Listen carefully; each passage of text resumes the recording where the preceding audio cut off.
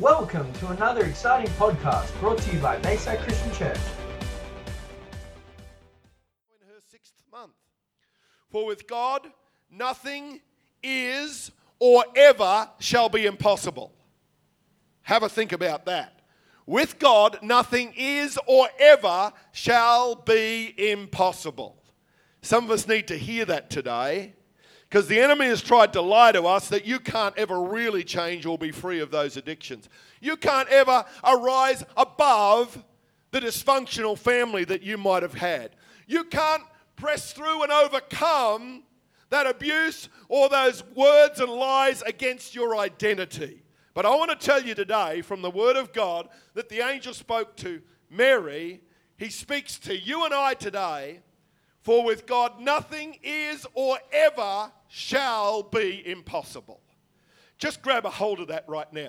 Maybe there's some impossible things you are facing or thinking that you've been dwelling on. I want to bring the word of the Lord to cut through that control or that manipulation or that intimidation that says you can't change this.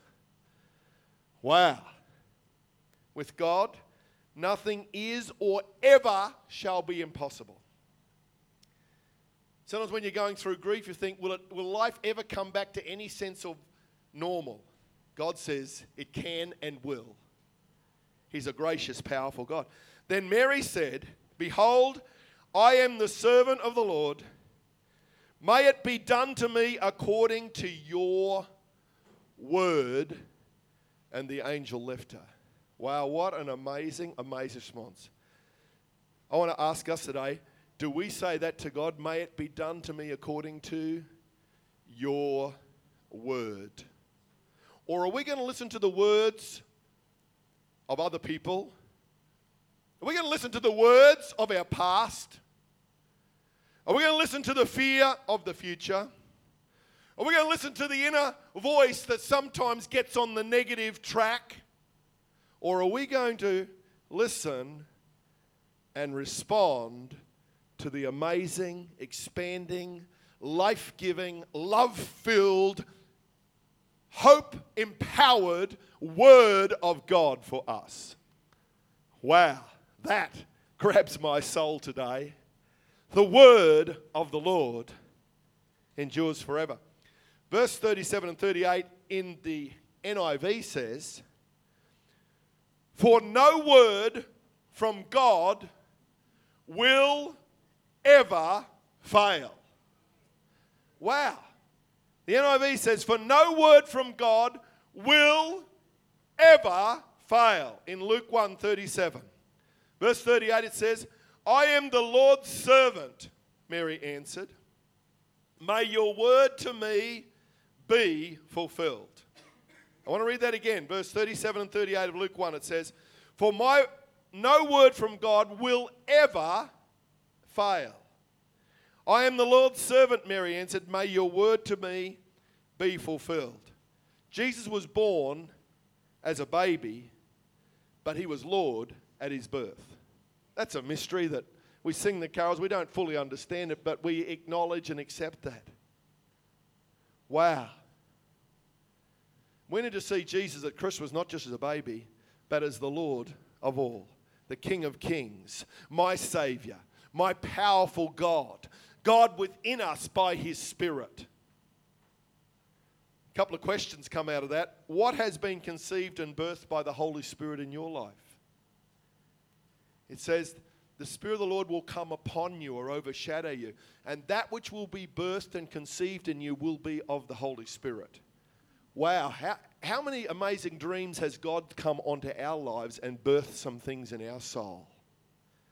What things have been conceived by the Holy Spirit that has changed the destiny and track of your life? Some of us can look back over a few years now and say, wow, God, you have birthed and sowed a seed in my heart and mind, and look what's happened. I look back now and I'm amazed at the journey of my life, and I say, God, you planted those seeds in my life when I was a child through praying parents. Some of you have had seeds sown in your life when you were just in a service and all of a sudden someone spoke a word and it changed your life. I remember when we were assistant pastor in a church in Ipswich. We were at a national conference, and a man of God was preaching, and in the middle of his sermon, he just stopped preaching his sermon, and he started jumping up and down the spot and said, have a go for God. He even had the word, have a go, you mug. He was a real Aussie. And Marilyn and I had been asked to take on our first church as senior pastor at the age of 28 and 29, and we didn't think we were ready. But in the middle of that, as this guy's jumping up and down on the stage, he stopped his sermon and he's saying, have a go, it's your turn to have a go. And the Spirit of God said, it's your turn to get up and have a go for God. And at that moment we said, yes, Lord, we will go and lead that church. That was a word from God, and we embraced it and responded to it. And then he got back to his normal sermon. If it was just for me in the middle of thousands, I don't know. There was probably others that God got a hold of too. But I thought, wow, God can speak to you anywhere, anytime, anyhow. It doesn't have to be an angel arriving with a message. It can be a word of God that starts as a seed and then it grows. And every time you open the word, you see it. Every time you see a person with that need, God says, hey, I've called you to that people group. I've called you to reach out and love them. The word of God. What has been conceived and birthed by the Holy Spirit in your life? And the second question is, with God, nothing is impossible. He has planned for you. What are the impossible things that you have pushed aside and think, wow, God, I don't think I could ever arise above that or achieve that? Don't push it aside. You say, well, I've got physical issues, I've got family pressures, I've got financial limitations, I've got educational limitations. We can have 1,001 excuses, but I found God doesn't listen to our excuses. Just read about Moses. God doesn't listen to our excuses. He'll say, who made your mouth? Who created your heart? Who lives within you? The God of the impossible lives within you. So why on earth do you keep throwing up excuses? God just does not listen to them because he loves us too much to let us settle for the excuses that will keep us small and limited. Oh God, let us not stay small and limited. Let the word of God arise within us so that you can continue to grow. And don't say you're too young or too old. Because where's the transition? Somewhere in the middle between 20 and 70? Hey, don't use those words. The Spirit of God will use us. Zachariah and Elizabeth, they were barren. Word came from them, for God from them. Zachariah didn't really believe it, so he was struck dumb for the whole pregnancy. Thank God he's gracious to many of us, dear Lord. Jesus was born of a virgin. The miracles and healing that Jesus demonstrated. The capacity to overcome addictions, oppression, abuse, grief, trauma, whatever. With God, all things are possible. It says, let your word be fulfilled. And then the thought came, hold on, let's have a look at John chapter 1, verses 1 to 5 and see what it says. In the beginning was the Word, and the Word was with God, and the Word was God. He was with God in the beginning. Through him all things were made. Without him nothing was made that has been made. In him was life, and that life was the light of all mankind. The light shines in the darkness, and the darkness has not overcome it. You say, well, now we've changed transition. We've changed from a word from God to realize that Jesus is the living word. So when you've been born again and encountered him, the living word is within you. And all things are possible because he is the word of life. He's the word of light. He's the word of freedom. Once again, it starts to blow a few more excuses out of the way in our minds and hearts because the living word lives within us by his Spirit. The word of God that's written, the Bible, it reveals the living word of Christ who came from heaven to bring about the power of God to change this broken and sinful world. Wow, Lord, help us not settle for less than what you are. John 1:14, it goes on, the word became flesh and made his dwelling among us. We have seen the glory of the one and only Son, who came from the Father, full of grace and truth. John testified concerning him. He cried out saying, this is the one I spoke about when I said, he who comes after me has surpassed me because he was before me. Wow. Out of his fullness, we have all received grace in place of grace already given. For the law was given through Moses, grace and truth came through Jesus Christ. No one has ever seen God but the one and only Son, who is himself God, and is in closest relationship with the Father, has made him known.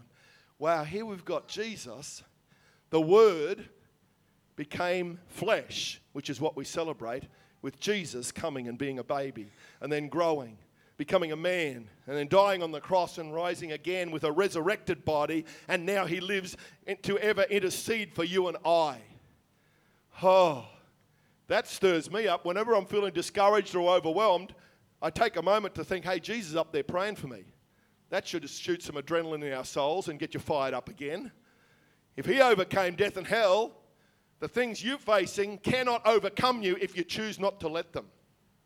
With God's power and grace within us. The living Word, the Word became flesh. The Message version, this is what I love. John 1:14 says, the Word became flesh and blood and moved into the neighborhood. I just love that concept. The Word became flesh and blood and moved into the neighborhood. That's what Jesus did. He came and broke the darkness and the oppression of the Roman rule and all that was going on, and the religion and laws and lack of hope and cruelty. He came with a light from heaven and started to change the world. He started to preach good news. He started to heal the sick, cast out demons. Everyone said, we've never seen or heard any of this ever before. And he just kept on going for 3.5 years. Died, rose again, hung around for 40 more days to fire up his troops. And then he went to heaven, the Holy Spirit was poured out, and the church was birthed. And that's what's still changing the world.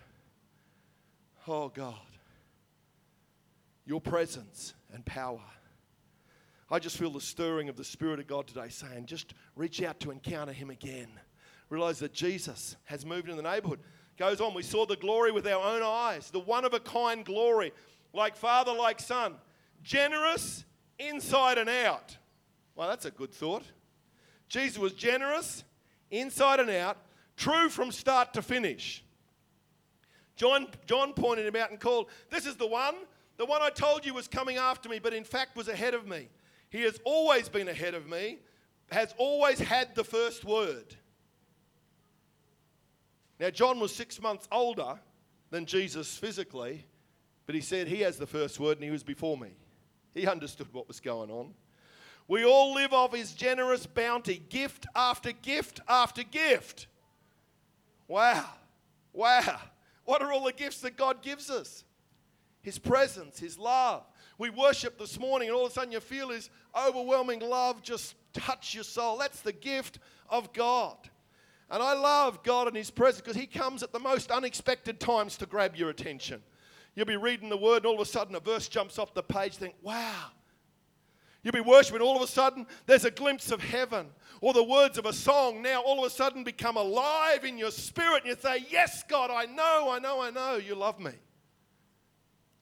And I love it because you never know when you walk in relation with him when he's going to show up in manifest power.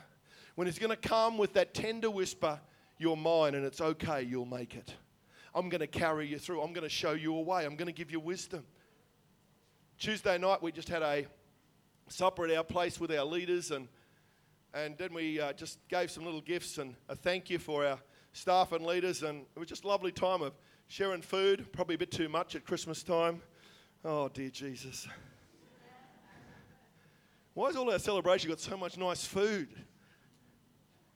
And then at the end, I said, let's stand and let's pray. Well, that's a really dangerous thing to do when you've got 30 leaders together, because our short prayer turned into a 10-minute prophetic moment on our deck. And we're all praying loudly. At the end, I said, thank God we live on acreage so the neighbours aren't going to, what's going on over there at the Davey household?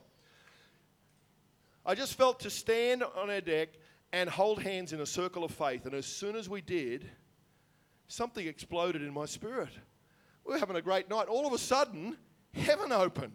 And I'm there and I see this rushing wind of the Spirit coming. And next minute, this electricity of God started to surge. And I thought I'd been plugged into a socket. And I thought, it happened within 5 seconds. I thought, oh God, I'm hanging on. And it's just like this electricity. And a few others said they felt the same thing. And then Doug had this amazing prophetic word. And then God gave me one. And for the next 10 minutes, we were just caught up in the presence of God. And something started to loose. I thought, Lord, we're just having a nice party here. And all of a sudden, you decided to invade. But he didn't invade because he was already there within us. And he just for a moment caught our attention and focused us again. And something just released in my soul. I thought, Lord, you are so good. He's become flesh and he dwells among us by his Spirit. Oh, he makes the impossible possible. He lifts your perspective to see. There are people here and you're facing major hurdles of health or emotional or psychological or financial challenges, disappointments, wondering how next year's going to turn out. Some of you are excited about next year and others are getting scared, thinking, God, how on earth are we going to cope with another year with this pressure? I want to encourage you that God is the God of grace and power.